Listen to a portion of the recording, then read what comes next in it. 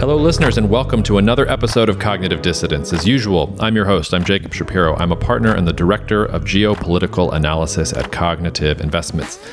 Joining me on the podcast today is Jordi Visser. Jordi is the president and chief investment officer of Weiss Multi-Strategy Advisors. Jordi is a friend of Cousin Marco's, and Cousin Marco said that I would love Jordi and that we should have him on the podcast.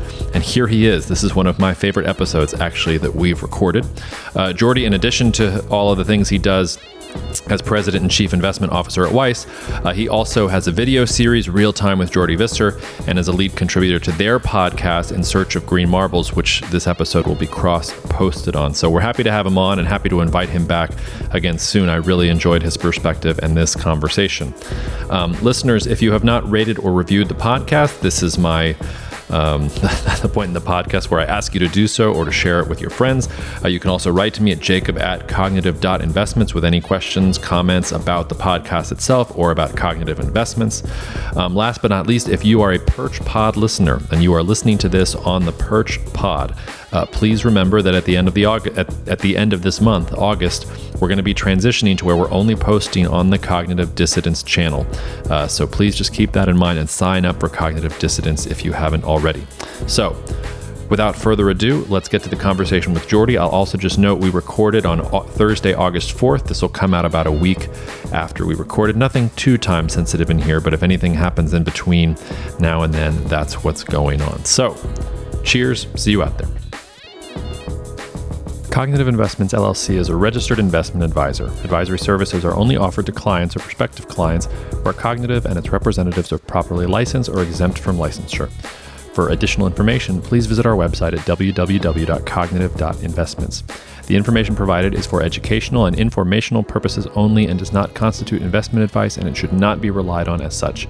It should not be considered a solicitation to buy or an offer to sell a security. It does not take into account any investor's particular investment objectives, strategies, tax status, or investment horizon.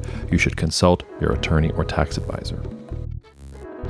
Jordi, it's so great to have you here. Thank you for making some time for us.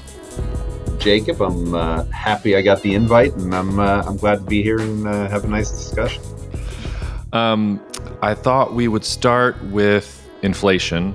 The front headline of the New York Times this morning, we're recording August 4th. This will come out in about a week, folks. So if we're a week behind on things, that's why. But I actually think that's helpful. We're not just knee-jerk reacting to things. But headline in the New York Times this morning, a Fed pivot not yet, policymakers suggest, as rapid inflation lingers.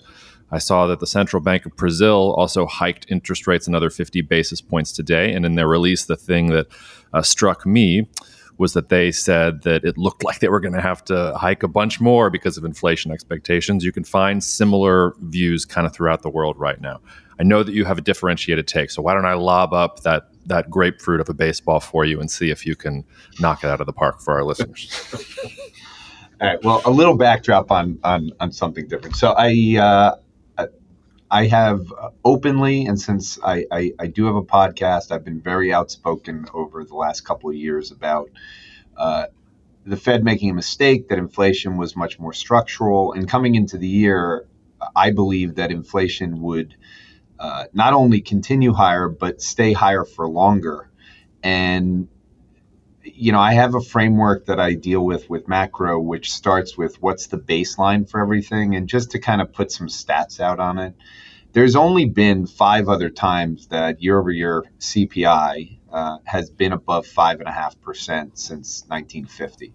So you're only dealing with 6 times. And when we peak, historically, the 5 times when you hit that peak, the average decline is about 50% in year-over-year CPI. All of them a year later were down, every one of them. Some of them more than 100% of where it was. So the one thing about inflation to start off with is historically when you have rises, they're temporary for a variety of reasons. And some of them we've seen this year, which is you have demand destruction at some point, which we've seen. You add in the Fed has been more aggressive than any time since the 1980s, aside from maybe 1994. The jawboning that went on and the uncertainty that it created has slowed down things in the U.S. significantly. And then you mentioned that globally this has been a problem. So you've seen growth slow down. And when growth slows down, you want to see if anything else is happening to show that it's going to bring inflation down. And one of the most important things is that gas at the pump has been one of the most important parts of driving this inflation rate higher. And gas at the pump has gone from $5.02 in early June, and as of today, it's $4.13 across the country. And the gas futures, which lead where retail gas at the pump is, they have another 40 to 60 cents lower at current prices. And oil yesterday just broke through the 200-day moving average. So you start with the history of inflation is that once you make a peak, and next week we get the inflation data for CPI, year over year is supposed to be at 8.8 after 9.1. And gas at the pump continues to move lower. And so you're at a point now where almost all economists are forecasting that CPI at the end of this year will be closer to 6% than 9%. So I think we're at peak inflation. And this is before we get into some of the structural issues that I think are more advanced than they were at the periods that took longer times, which I'll talk about. But that's kind of the story behind why I think now people should be talking more about disinflation and a resumption of that trend that has existed really since 1980. Yeah, and we're going to hit energy in a little bit here, listeners, more directly. I want to talk a little bit more about those structural forces and a little bit of devil's advocate, because I agree with your view, but I challenged myself before this podcast to try and figure out the counter argument to it. And this may come when we talk about China too. But there was an interesting chart I saw from Philip Heimberger on Twitter. Philip, sorry if I'm mispronouncing your name. My family's from Austria, but that doesn't mean I can pronounce your name correctly. And he had this really interesting chart that showed sort of what you were talking about in terms of sort of demand side inflation has been going down. So whether it's energy consumption, demand destruction, all that stuff's been happening on the demand side. Supply side is still there. And supply side maybe comes down to China, COVID, the global macro environment. There is sort of a stubborn supply problem there, I think, a little bit. So how would you respond to that and maybe take us through some of those structural forces that you think will either bring that down or you think is going to get us to that disinflationary environment? And Jacob, as we get to know each other, I am a keep it simple, stupid person. And so this is my keep it simple, stupid person attempt, because I'm not a fan of economists, nothing against the person you reference or nothing against any economists out there. And that's because the job that I have as an asset manager is to try to figure out where asset prices are going to go. And the one thing I know is that if you would have told me there'd be a pandemic, earnings would collapse, GDP would be the worst year since the Great Depression, I wouldn't say the stock market would go higher. So one of the things that people have to understand when they go through this is I don't believe in math or any kind of like numbers that will give you the answer to anything important. I do believe they're important to know what's behind them, but it's the rate of change or the second derivative that I focus on. So let's go through the supply side and start talking somewhat about the second derivatives and data that's coming out now. If you go back and you said, what was the way that we would ever get CPI up to the levels it is across the globe? You would say, okay, we'd have a pandemic, we'd print enormous amounts of trillions of dollars globally. People would have iPhones, which would still allow them to buy things. We'd have Carvana, which would allow people to buy cars while sitting at home. We'd have Zillow, which would allow people to buy houses while they're sitting at home. And all of that occurred without people going to work, so there was no supply side. So what he wrote about is exactly true, which is the supply side has been bad. Freight rates have been coming down now for 6 months. China just reopened from a lockdown situation, which was fairly extreme in the April-May period. So you're only now starting to get China on more of a reopening trend. And China's obviously the producer for the world on a grand scale. The supplier delivery times inside the ISMs, not just the PMIs in the US, but the PMIs globally, all of them are coming down. So we just had a huge decline in the service and the PMIs for the US, the prices paid. Supplier delivery times, as I mentioned, have come down. So the bottlenecks are easing. So are they back to where they should be? No. But again, what markets look at is the rate of change, and the rate of change is getting better. So it's not a question of do the supply constraints still remain? The point is, are they lessened from where they were? And the answer is absolutely. What other? Let's get into some of those other structural factors you were talking about, though, that make you think that we're headed towards a sort of deflation environment. Yeah, I started really in June. I started tweeting about the fact that you really have to remember the structural issues that cannot be moved. So you can print money. That's a cyclical thing. Then you can shrink money, which is what's now happening. Money supply is now going down. So you can do those things and you can get a temporary period of inflation. But the structural forces which will keep it lower, demographics, the world's not getting younger. And especially in the countries that are obviously consumed with the most debt, Europe, China, the US, Japan, the demographics are just getting worse.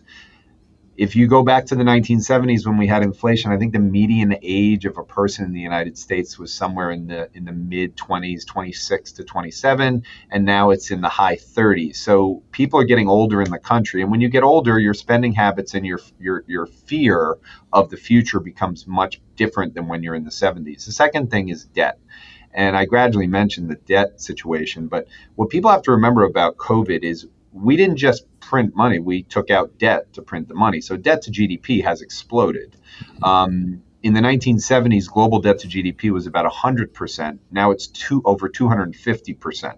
So when you have that much debt, when assets go down, the debt starts to become more important because the asset side of the equation is going down, but the debt side is not going down with it, not at the pace it did. So in the first half of the year, when you had stocks and bonds having historic losses, and now you've got the housing market, which is starting to see weakness, the debt stuff starts to become more important. Then you've got exponential innovation, which has not ended. So I don't know why people were talking about this last year as to why inflation would be transitory. The arguments you would read in Bloomberg every day were, well, we don't have to worry about it. Exponential innovation, software, it's still going to keep us in this lower thing. Well, the reality is it is still pressurized in terms of pushing it down. And we are at an accelerant point of technology where artificial intelligence is still in the early stages. That's going to be more going forward. Nanotechnology is still there. The Internet of Things, I can go on, but you really have a situation that on everything technology-wise, you're getting more and more advanced on that side. And then finally, a new one, which I know we'll end up talking about more, and it's something that I'm about to write a paper on to come out in September, and I'll be doing a podcast on this. But this is my obsession with longevity hitting an exponential speed 0.2, and that longevity is going to become a major issue. And the reason that's important towards the deflation side, it's one thing to have pension funds that have huge liabilities and old people that are, living a life in there. But as they continue to get older and as we extend that, you have more and more of a situation where it's going to be a deflationary pressure that I don't think people have factored in. Did you, this is apropos, well, not of nothing, but sort of tangentially related. Did you see that news report just this morning about how, I think it was a Virginia state pension fund or something like that, was going to go into crypto farming in order to get yield? They'd approved that as an investment because they were trying to increase growth prospects for the pension fund. It stuck in my mind based on what you were saying about aging demographics and thinking about changing the psychology of older investors. I was at a conference for a group called Clock Tower in Austin in March. And, well, Marco, that was at Marco's conference. And that was brought up in a car ride I was taking to a crypto speaking where someone was saying, hey, has anyone done anything here with the crypto market in terms of yield enhancement strategy? So, yes, it does not surprise me that is going on. I also, while you were mentioning specifically about the 70s and especially the debt part of the conversation, I just looked it up while we were talking real fast. I mean, LBJ kind of got slammed because he did the Vietnam War and the Great Society at the same time. And all of this government spending, all this debt. He increased debt by about 13%, which was double apparently what JFK did, but was less than a third of what Nixon did. And every single president since LBJ increased U.S. debt by over 30%. So I'm sure LBJ is listening to this podcast in his ranch up in the sky and saying, I didn't even know that I could have done this with debt. If I could have, I never would have been in the problems. I never would have had the problems that I would have politically either way. So I think the demographics part is interesting. And the technology part of this is interesting too. And this might be a segue into energy itself. I was reading a really excellent paper. I'll send it to you. It was on Scholar's Stage, and it was sort of trying to it was attacking this Peter Thiel idea that we're in a sort of tech we haven't been in a tech innovation environment for 50 years. We're just sort of iterating on things that have been around for 50 years. And the point of the article was sort of saying, well, there is something to that, like real explosive tech innovation. You can tell China, Taiwan is on my mind. Innovation is when you go from horse and buggy to a car in less than 10 years. When you go from, steam, and so we're doing oil out of the ground, and all of this is happening in 10 years. And we haven't had that sort of energy transition technology burst happen in a long time. So I don't know exactly what the question is there, but what do you think about that narrative on technology and how that feeds into the inflation environment and how we're thinking about this going forward? Well, I guess the cynical side of me, before I get into more of a let's hopefully a smartful answer. Anyone who doesn't believe that innovation has accelerated, I don't even know what to say. It's literally like you could not have looked back when I graduated high school in 1985. And to think about what's happened technologically since then and the ability of having a supercomputer in my hand, I agree somewhat with the math portion that this is just Moore's law. But the part I do agree with is the frictions of opening up things. We should already have autonomous driving, but we've got friction for it. A great book for this, which again, I'll get into the longevity thing, is Walter Isaacson's latest book called Codebreaker. And I've recommended it to everyone I can think of to read, not just if they're interested in CRISPR and longevity, but also in what you're describing, which is what prevents acceleration in health span. A lot of it has to do with the fact that scientists are fighting with each other and hiding their information to try and get the Nobel Prize. And that comes up in this book. And so it's not in everyone's best interest to share the information. It's one of the weaknesses. COVID sped up people working together, and that also get brought up in the book in like a Manhattan-like project where everyone came together. So I think things would be much further ahead if every single, person running a company opened up their IP to everyone else around the world. That obviously doesn't happen because people are trying to make money. They're trying to win Nobel Prizes. So I do agree that it's going slower than it otherwise should, but I don't agree that it's not accelerating or going at a fast pace. And I think with aging and with health span, that's probably the place where people are going to recognize it the most. And I think the next 20 years of that will be one of the most dramatic we've seen in the history of the earth. Well, let's not leave then. Let's talk a little bit about that before we turn to maybe energy and China stuff. So talk to me a little bit about why you think that and what the underlying technology is there that has gotten you so excited. Well, first of all, just from a personal basis, and I'll be honest with this. I've been obsessed with the concept of anti-aging since I turned 30. And I forget who gave me a book, but it was a book that was given to me on the concept of, hey, you're 30 now, and this is when muscle atrophy sets in and all kinds of stuff. And I don't have a background in science. I'm definitely not a doctor. I seldom go to the doctors. I've never had a surgery in my lifetime. But I started to read up at that point. And the one thing I took from the book was that it was a good idea for me to start collecting data on myself at an early age. And so I started getting a physical and blood work done every year from the age of 30, just so I would have the data, which I still have. And along the way, every year, I would do something differently on my body based on some science I'd read, some research. Most of it had to do with the normal stuff, which has to do with nutrition, with dieting, with exercise. There'd be new reasons. And remember, when I was 30 years old, you're talking about a time when eggs were still supposed to be really bad for you. So we didn't really know a lot. That was before, eating bacon every day to lose weight was a diet that came out when I came back from Brazil. So it's not like we've been really smart on healthcare. But one thing about healthcare that is obvious is it's reactive. So everything that we do in this country is symptom-based. Oh, okay, you have this. Okay, I'll give you a drug for it. And it's a pharmaceutical-based world. And it wasn't until I turned 40 that a doctor said, well, I need you to go on medicine. And I said, why? He said, well, your blood pressure is finally at a level where you're in what we call hypertension. And I went, my blood pressure is the same as it was when I was 30. And went, well, we've changed the levels. I went, oh, okay, so you guys changed the levels. So I was fine before, now I'm not fine, and now I need to take a pill. And you want me to take a pill every day for the rest of my life, which is something my body cannot use except for this one symptom. And you've decided that by meeting me one time, taking one blood pressure reading, and then looking at the chart and deciding that I need this. And I said, I won't do it. And I said, how about you do this? I'm healthy on every other metric. You tell me what I need to do to make the blood pressure go down. And if you can, and I'll do it. I'm a very disciplined person. And that's what the doctor said. Said, if you lose weight, if you change this, if you do this, you do this. I said, all right, I'll be back in 3 months. I'll do all those things. And I did. And I lost 20 pounds, and it was done in a very healthy manner. I exercised. I changed my diet. I reduced saturated fat. I did a whole bunch of things. And I went in. Blood pressure reading was exactly the same. And I said, so this means you actually don't know what you're doing. And so you can imagine the argumentative side. And the reason I bring this up is every one of my family members is on blood pressure medicine. Every one of them, in my opinion, is aging at a pace that is faster than they should be.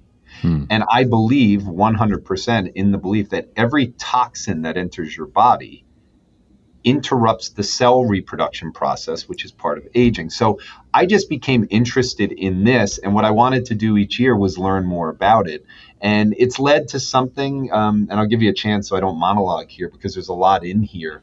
But it was my skepticism that we actually understood anything at the health side of what made people age. And aging, as David Sinclair, who wrote Lifespan, said, aging is a disease, and it should be categorized as a disease. And if you think about what that means, that's the key for everything, is to identify why we're aging. And the only way to be able to expand health span, which means living a healthy life. So lifespan is just living a miserable life, but you're alive longer. Health span is the ability to live a life where your healthy life is longer.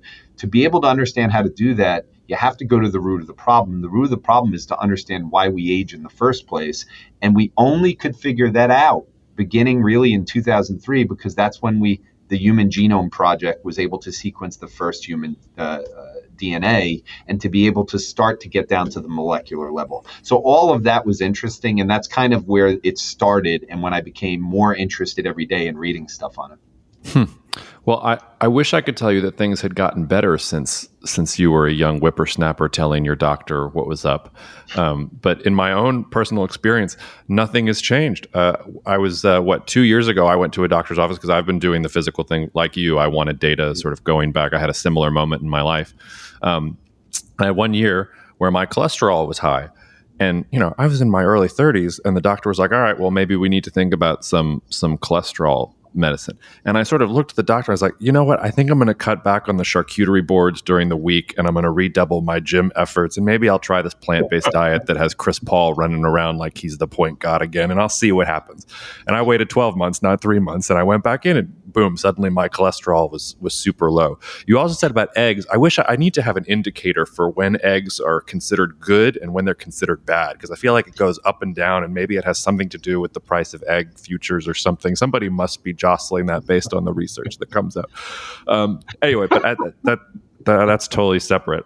We can get there some other time, my egg conspiracy theories. But so talk to me about, because I know we were going to talk about mRNA, and that's one of the things that is kind of really focused on. So draw a bridge for me from this focus on health and longevity also to mRNA, because I think it's probably, well, correct me if I'm wrong, it's probably more difficult to be investing in longevity right now. Or am I right about that, or am I wrong about that? Are there actually ways to express that?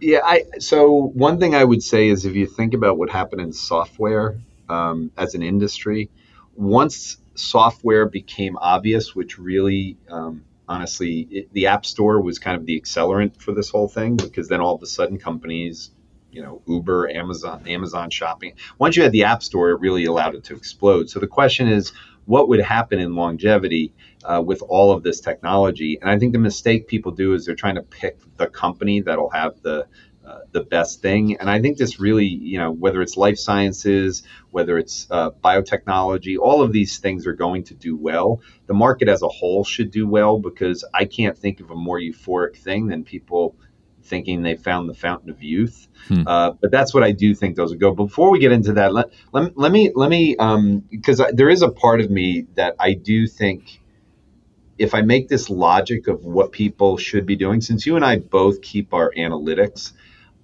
so I have an Oura Ring, and I wear an iWatch, and the only reason I wear an iWatch is because I want to collect more algorithms and apps measuring my blood oxygen level, measuring my resting heart rate, my HRV, all of that stuff. But the Oura Ring in particular has one thing. The most important connection for people to realize, and as a type A person who understood why I have high blood pressure, so I've studied this more and more. I do my own regular blood pressure tests at least once a week. I'll do 5 in a day, just at different times, and notice the patterns, because I'm a pattern person. Because in theory, what a sleep score does is it's like a physical every single day. So every day when I wake up, the number one thing that I do without question is I look at what my score is for the night. And since the day I got this, which was just in early 2020 during COVID, and the reason I got it is because the NBA had just switched their players from Whoop onto Oura Ring. And the reason was because the Oura Ring was warning them when people were about to get COVID. So it was a predictive side. So the wearable business, which is brand new, is an early detection, but also a data collection on the health of your heart. It's like a daily physical. And this wearable thing has become so important to me that I think everyone should have it, because if you just go into Google and say, what is the number one sign of health, you're going to get a bunch of different answers. But if you type in sleep score, health span, you will see study after study that if your sleep score is high on a consistent basis, that is an indication of your overall health. So as a type A person who runs an asset management company, I would travel to Asia a lot. I would go to Europe a lot. I would go do this. And that meant, okay, I wasn't getting good sleep. I was irregular, because if you fly to Asia, it's not just you're on a different time zone there, but you got 13 hours, 14 hours in the air, and then you come back. You've got to do the recovery there. That's like a full month of recovering, and your sleep goes down. And every day that your sleep is not good, you're aging faster. So you want to have steady sleep.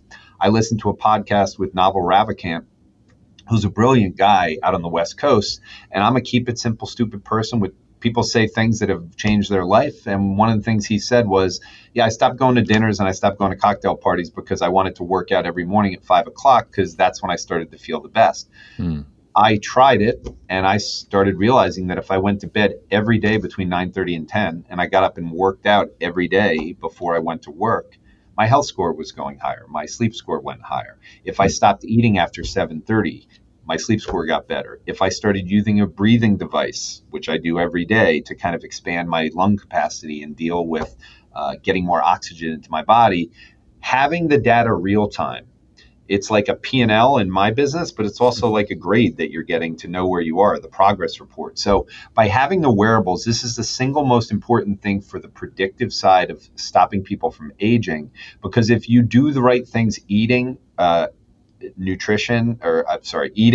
exercise, and sleeping, you will end up in a scenario where your sleep score will be higher, and that's an overall representation of your health. So that is the first thing. Before we start getting into the science of how we're going to extend people's lives, wearables is one of the most important things for predictive. And I'll end it with one more thing.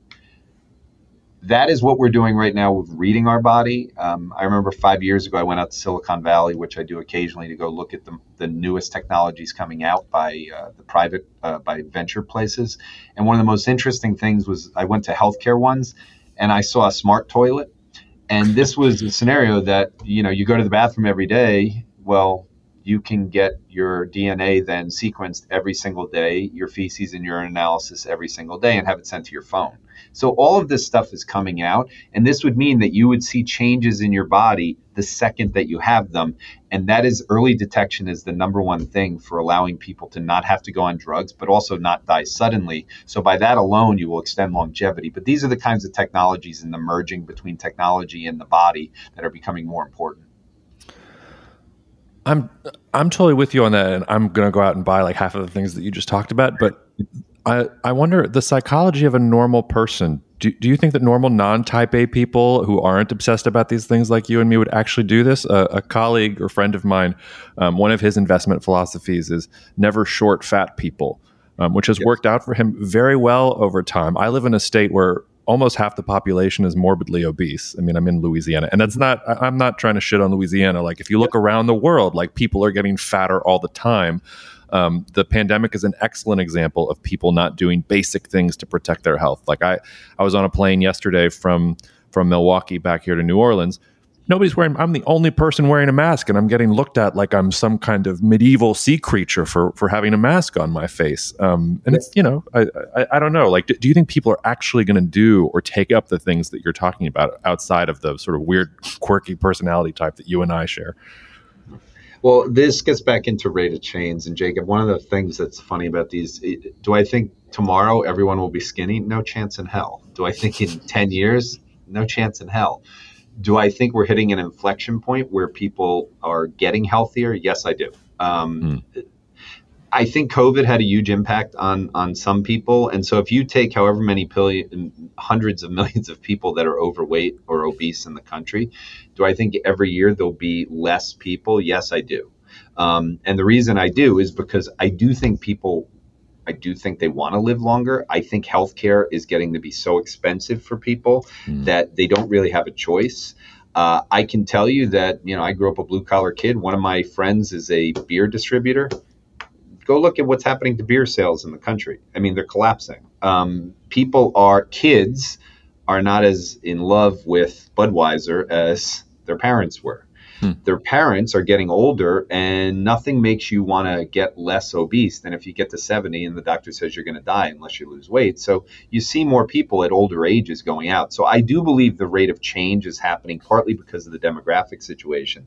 The technology combined will do it. But there's another part of this that I've studied that I think people are going to start to understand. When you get to the molecular level, we've also been able to examine the microbiome. And if you haven't heard about the mind-gut connection, it's actually a fascinating thing. When you eat bad food, you're taking in toxins into your body, processed food or food that's not organic, the pesticides, it goes in your body. And then you've got this bad bacteria in there. And the cravings that you have are actually coming from your gut.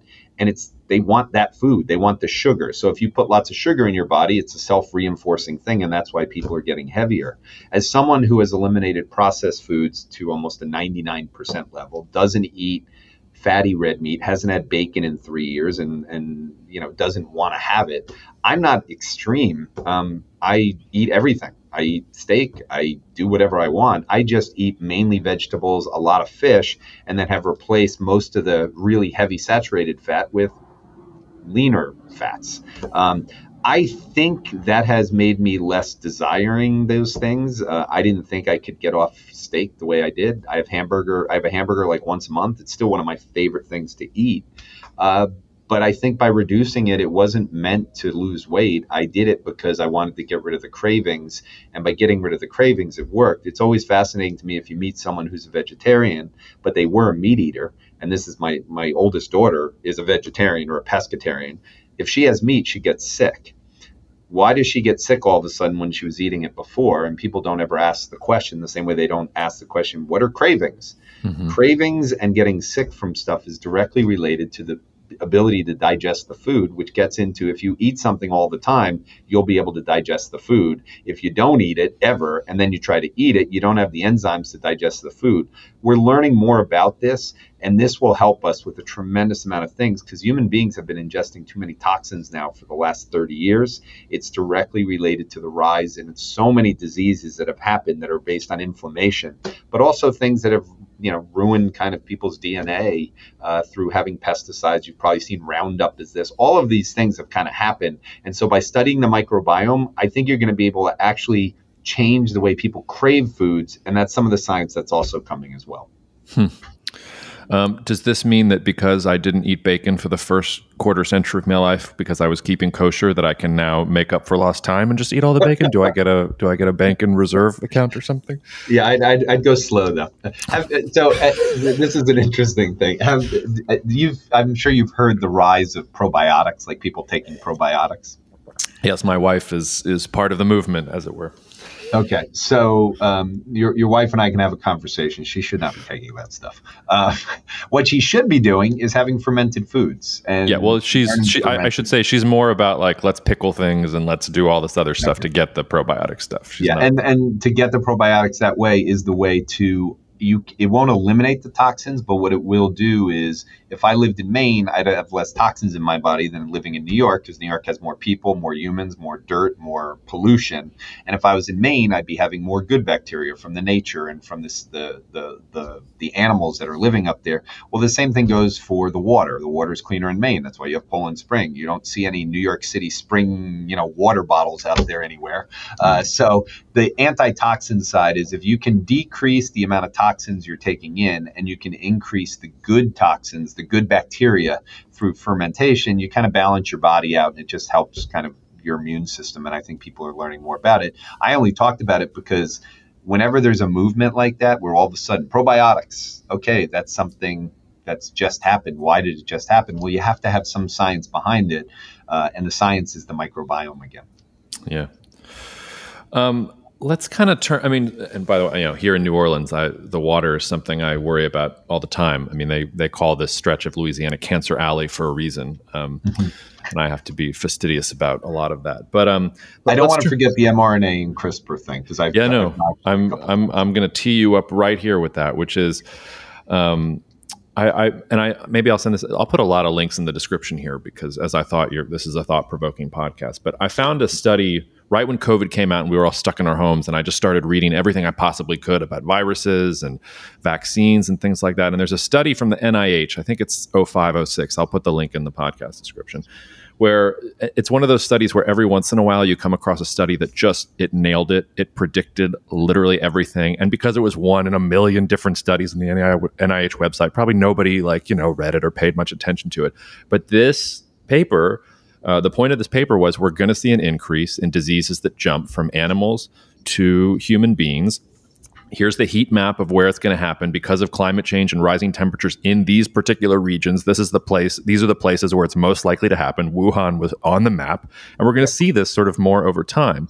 And we saw this with COVID.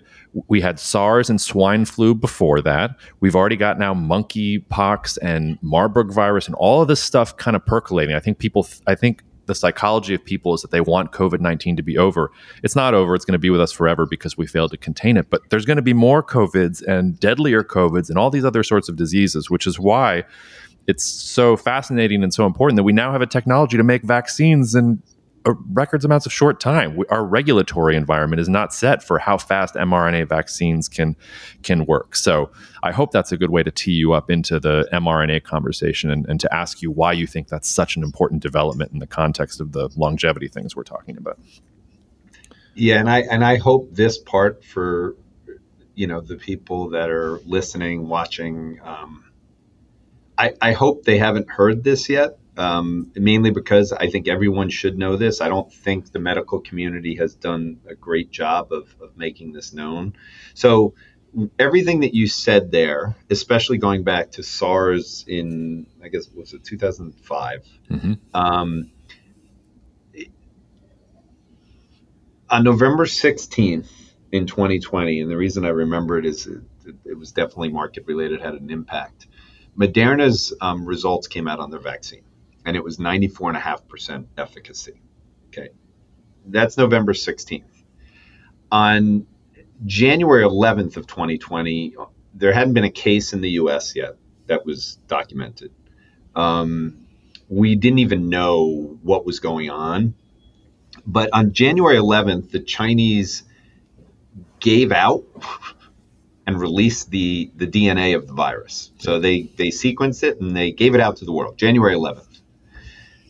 On January 13th, a new virus that no one was ever working on. There was not a single person, to your point, like these are new viruses. So there wasn't anyone working on this particular virus. The drug, which had the vaccine with 94.5% efficacy, was finished January 13th, 2 days after China released the sequenced DNA. If people don't know that or they don't believe it, they have to go read about it. And this is where you realize how far we are down the road now of every single disease. When you could have a virus which didn't exist and a time period that would normally take, forget getting the approval, which, as you mentioned, the approval process takes a long time. To actually have a cure done that quickly, or at least a vaccine that would 94.5% efficacy to stop death, to have it a weekend later by a company that was not studying it is just unthinkable. And then to think that Pfizer came out and a whole bunch of others. And then it wasn't just the US, every country's coming out with different, it's going on around the globe. That is what's so important. The Manhattan Project that came involved there over the course of the next 2 years, that I call it, where every scientist was exchanging data. When you go read that book I mentioned with Jennifer Doudna in there, the fact that CRISPR people were getting involved, like every scientist in all kinds of fields that had nothing to do with virus studies, they were joining in.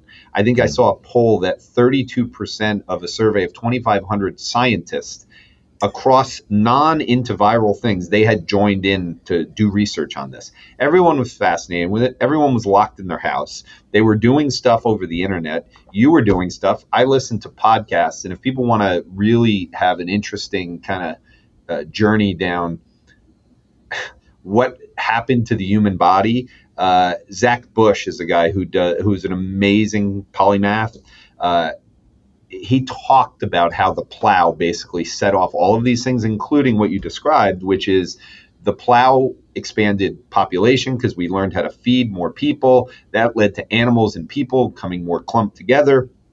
The soil got ruined because to feed those people, we had to come up with things like Roundup, and it all gets related. And all these things of switching viruses between animals, it all directly relates back to the plow. So if you want to have kind of a Sapiens-like journey with a guy who can go through it, you can go listen to podcasts with him. If you haven't had him on podcast and you want to have someone on, he's a brilliant person, and he can talk about that story of the history of the plow. But when you go through this stuff and you think about what's happened and how quickly that went on, messenger RNA and CRISPR, the ability of getting into, at the molecular level, either gene editing or going into the importance of messenger RNA. And you go look at where this was 10 years ago, probably more like 12, you realize this is all new science. And yet the discoveries are happening at such a rapid pace that the COVID situation of how quickly you can go from, we don't know what this is, to, okay, we have a vaccine, that should blow people's mind. It was the single most amazing thing. I can't think of anything I've seen where we solved the problem that quickly of a scale that Bill Gates had talked about, everyone had talked about. We're all sitting at home, and the vaccine was done 2 days before. It was done before we even knew what was going on.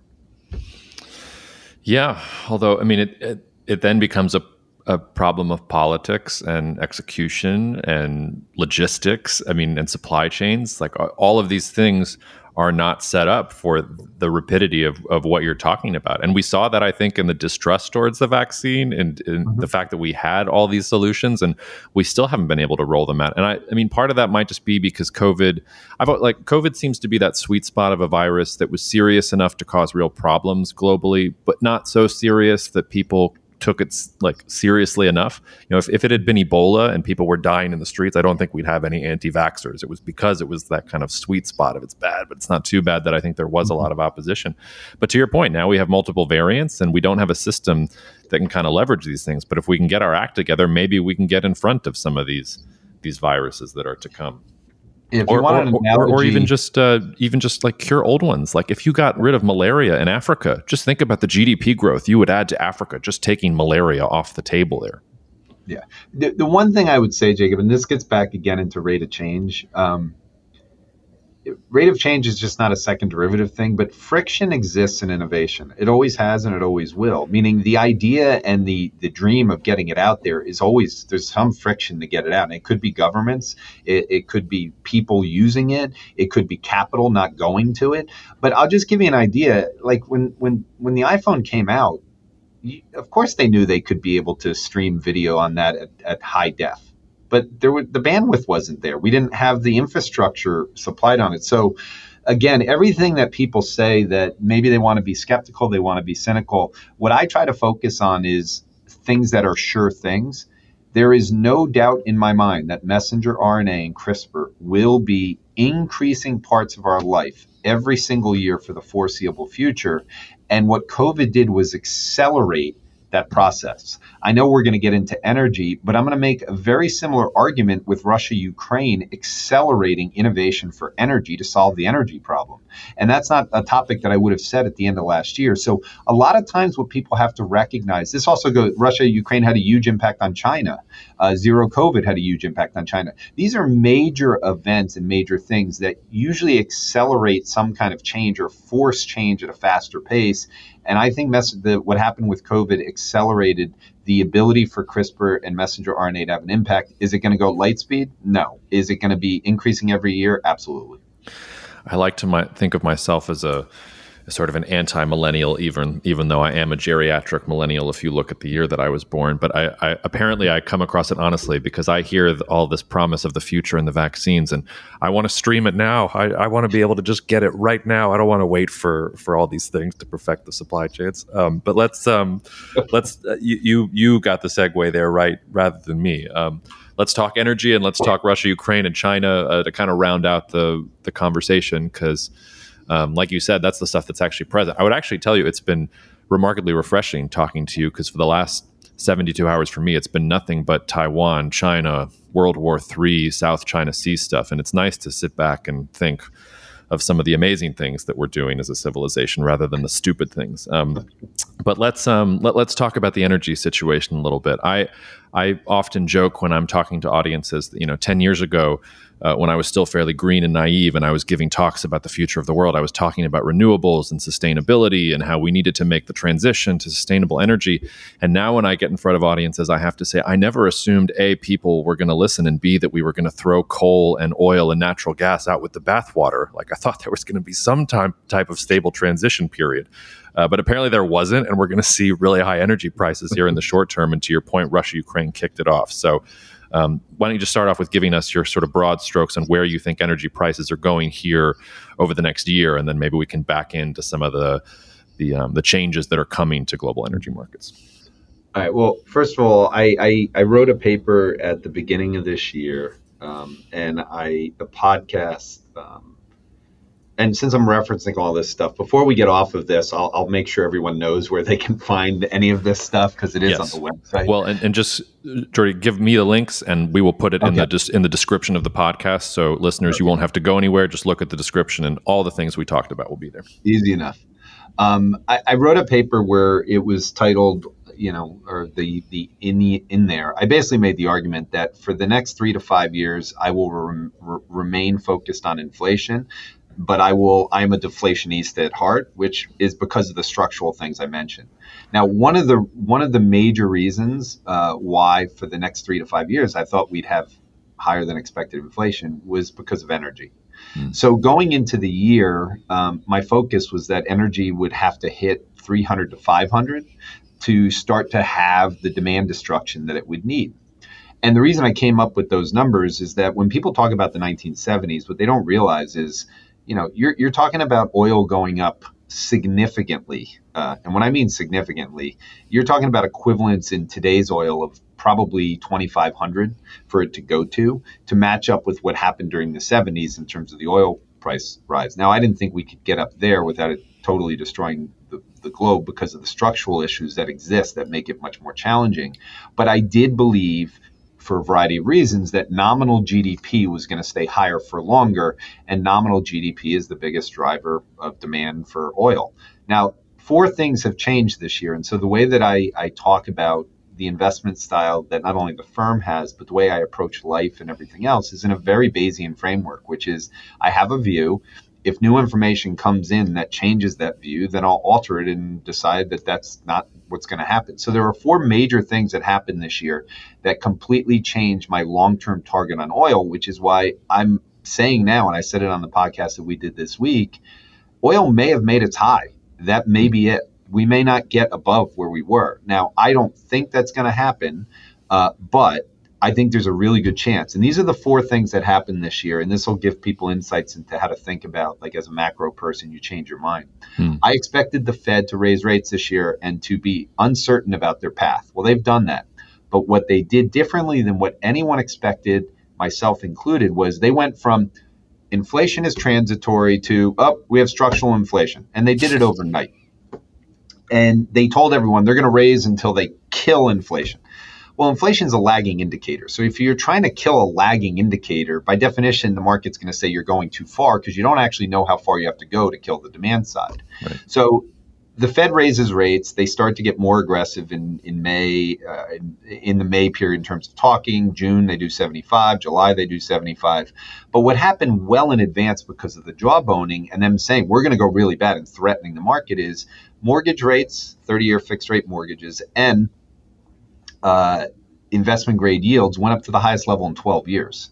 Now, the economy has been driven on low interest rates. So forget how much they move short rates. You had rates on the most important part of the economy, corporates for hiring and making money, and then the housing market. Both of them went up to levels. And that meant the Fed was a different thing. So that's going to kill demand. Second thing is with the housing market going up, I thought housing coming out of COVID was in a structural bull market.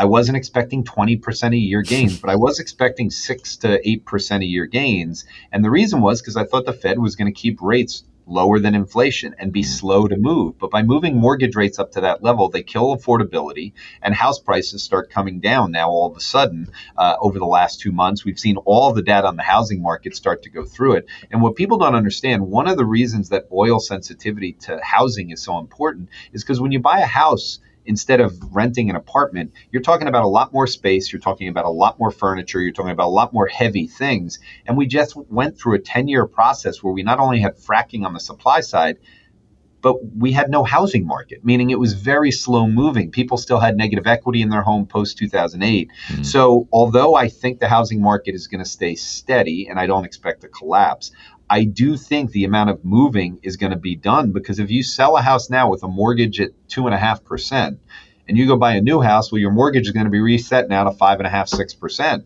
This is going to change a lot. It's going to freeze people in their homes more. They still have positive equity, but you're going to see that start to shrink. So the housing market changed overnight because of the Fed. The third one is Russia invading Ukraine. This is a really important one. And initially people were like, well, this is going to mean we're going to have a shortage of oil.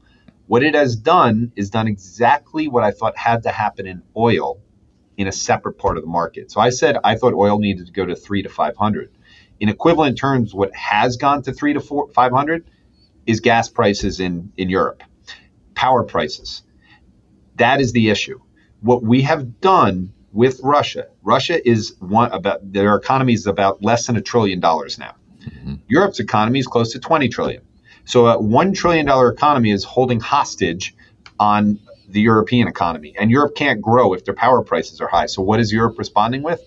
They're rationing energy usage. So the Germans are saying we have to ration. You have to cut down on demand by 15%, like all kinds of stuff that is sending EU into a recession. But there's one other important point. The reason that oil would go to 300 to 500 and it would be a positive is because that would speed up innovation. The only thing to make oil prices go down is higher oil prices. Well, energy prices have gone higher. They've just gone higher in Europe.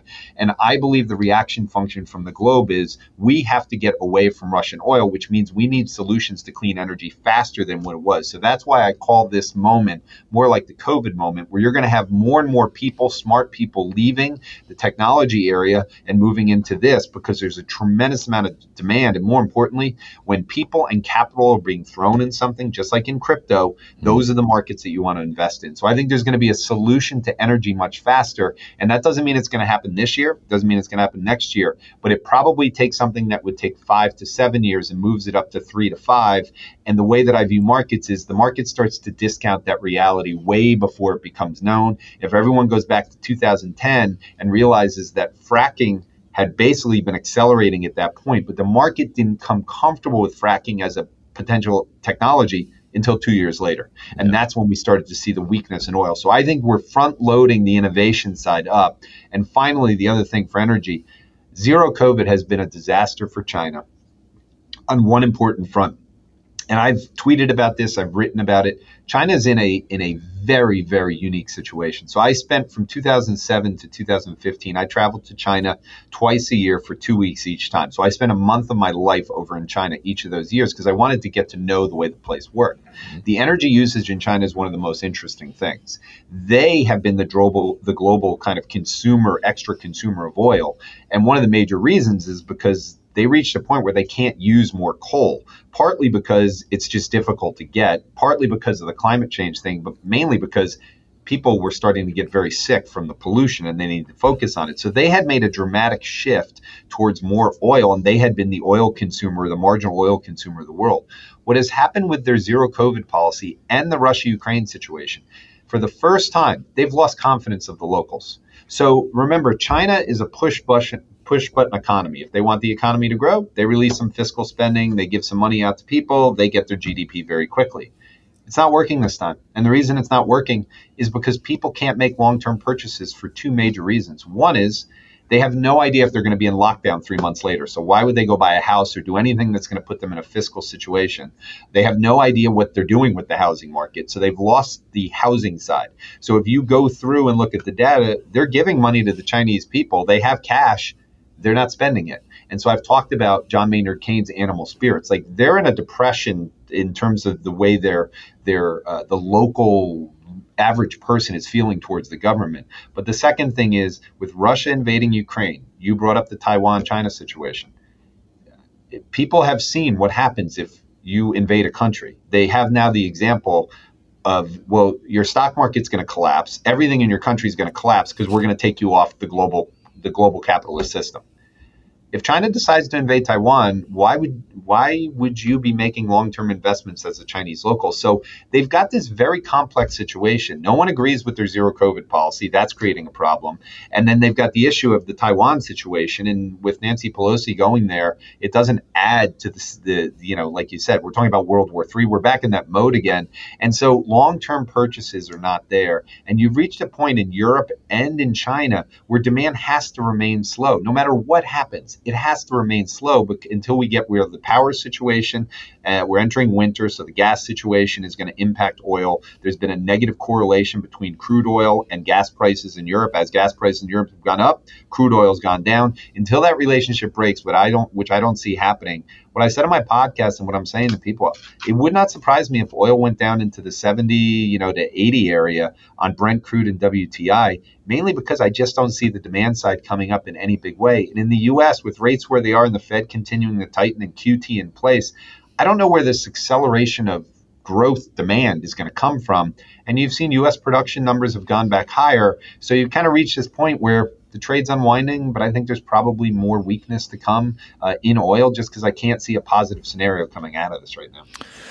There's so much to unpack there, and I'm going to make you promise to come back on the podcast very soon to really hack into all of these. But I don't want to leave without talking about these things for at least 10 minutes here or so. Mm-hmm. I couldn't agree more with you on the points that you made about Europe. And I think people still don't quite get this. People are still incredibly bearish on Europe. They think that Europe is up the creek without a paddle, as we used to say back on the farm. And yes, they are. But exactly to your point, that's probably what's going to spur major innovation. I don't know if you saw today. It's August 4th today. We're recording.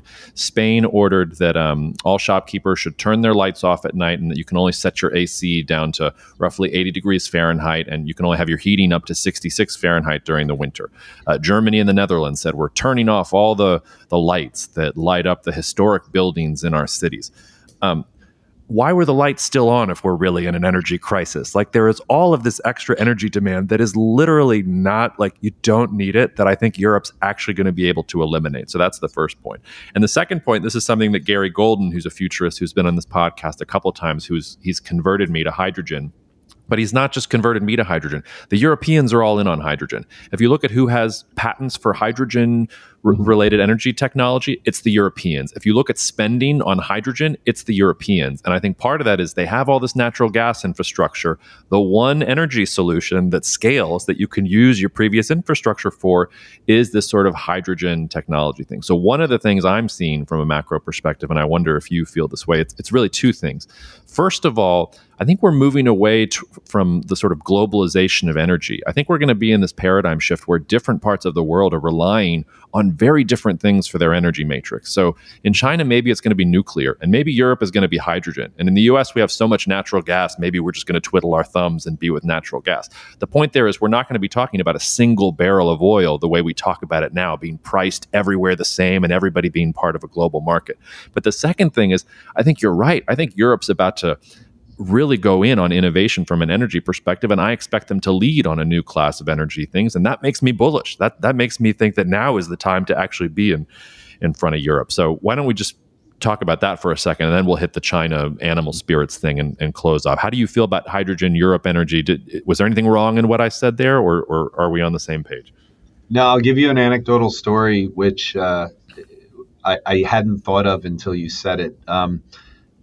Before COVID, and I think this was probably October, November of 19, a friend of mine came in because I was talking about oil. So this is before COVID, and I was focused on the fact that I think oil's going to head up now to a huge level. There'll be the next rotation into commodities out of technology, because there is a historical relationship between innovation and energy. I mean, to have innovation, you need power. Mm-hmm. So there's times where technology underperforms. And when I was speaking or presenting at Marco's conference in March, my presentation was on these long-term cyclical swings between investment in energy or investment in innovation.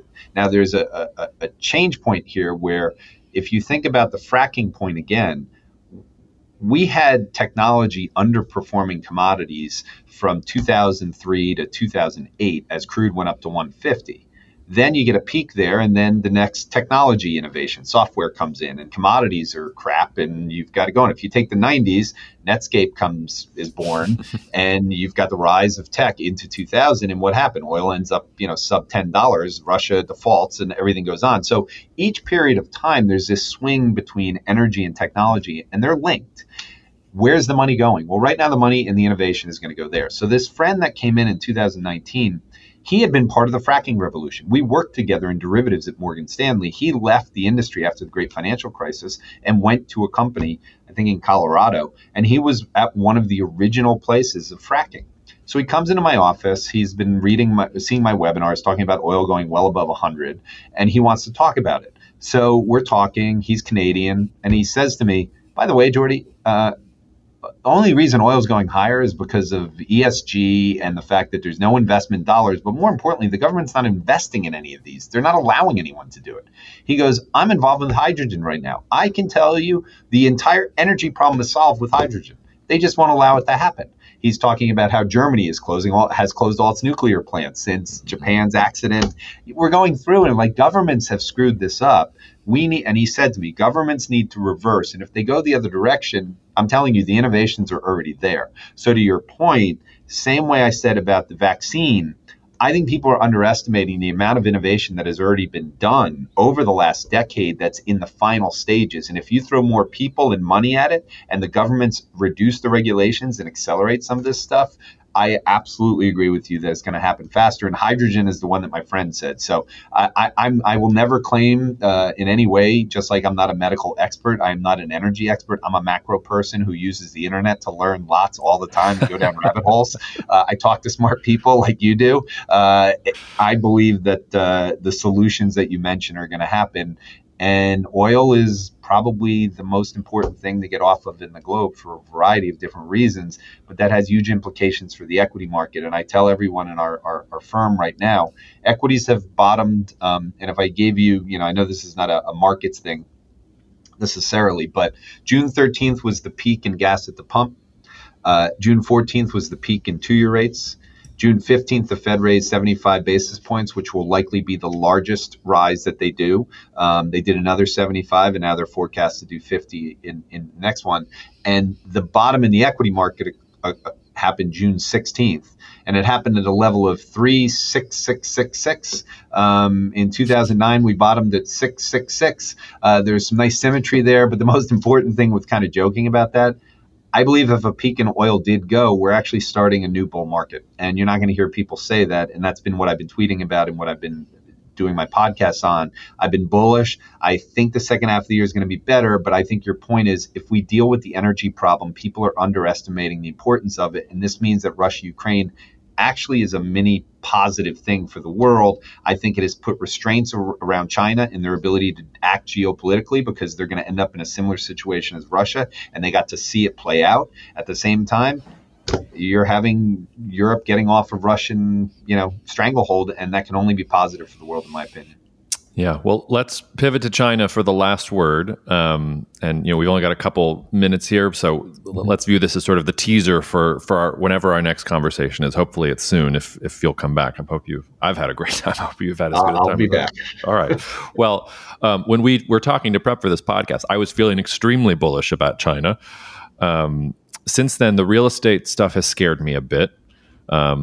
Rob, who's does our weekly market roundup on this podcast as well. He's more scared than I am. I'm not blinking quite yet, but and he sort of just said in our morning meeting about how the Chinese government is definitely trying to lead the horse to water, but it doesn't seem to be drinking quite yet. So there's two ways you could see that. Either we're going to get the floodgates and mother of all stimulus here from China soon, and they're going to force feed the water down the horse's throat until it drinks, or to your point, the average Chinese person really is doubting the Chinese Communist Party. So I'm still on, I think, stimulus land, and they'll buy some time, and that this is not the day of reckoning for the Chinese economy. That's where I land. But I do see some of the warning signs.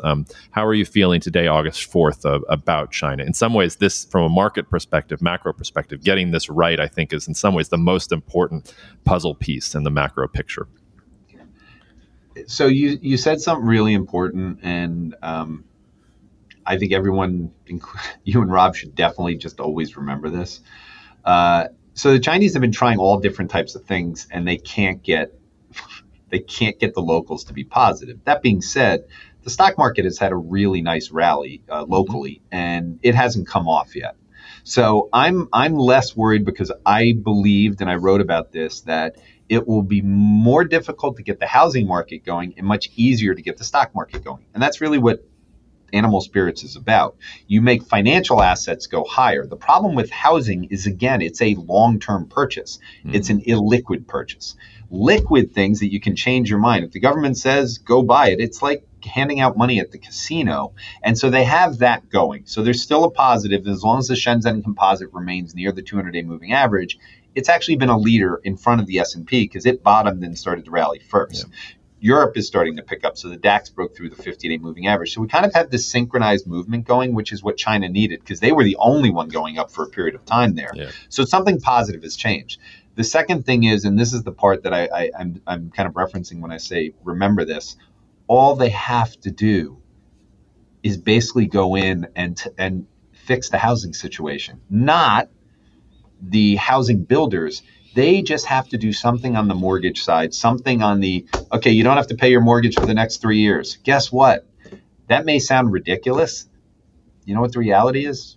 It's easy to do because we just went through a pandemic and everyone found different ways to get people out to spend. The reason people should not be worried is if China wants to get the locals to go out and spend, they just haven't hit the right thing yet. They will hit it. They won't allow it to collapse because we all know they've got a big event coming up soon. They're also trying to get it out there. All they have to do is something on the housing side that's more stimulative. And when you combine it with what I think is happening in the rest of the world and with oil prices going down, I actually think their situation is getting better by the day, even though the data is getting worse. And I agree with you, nothing has happened, but I think they haven't done the bazooka yet in the housing side for people. And I think they're going to have to do it, and I think they're going to do it.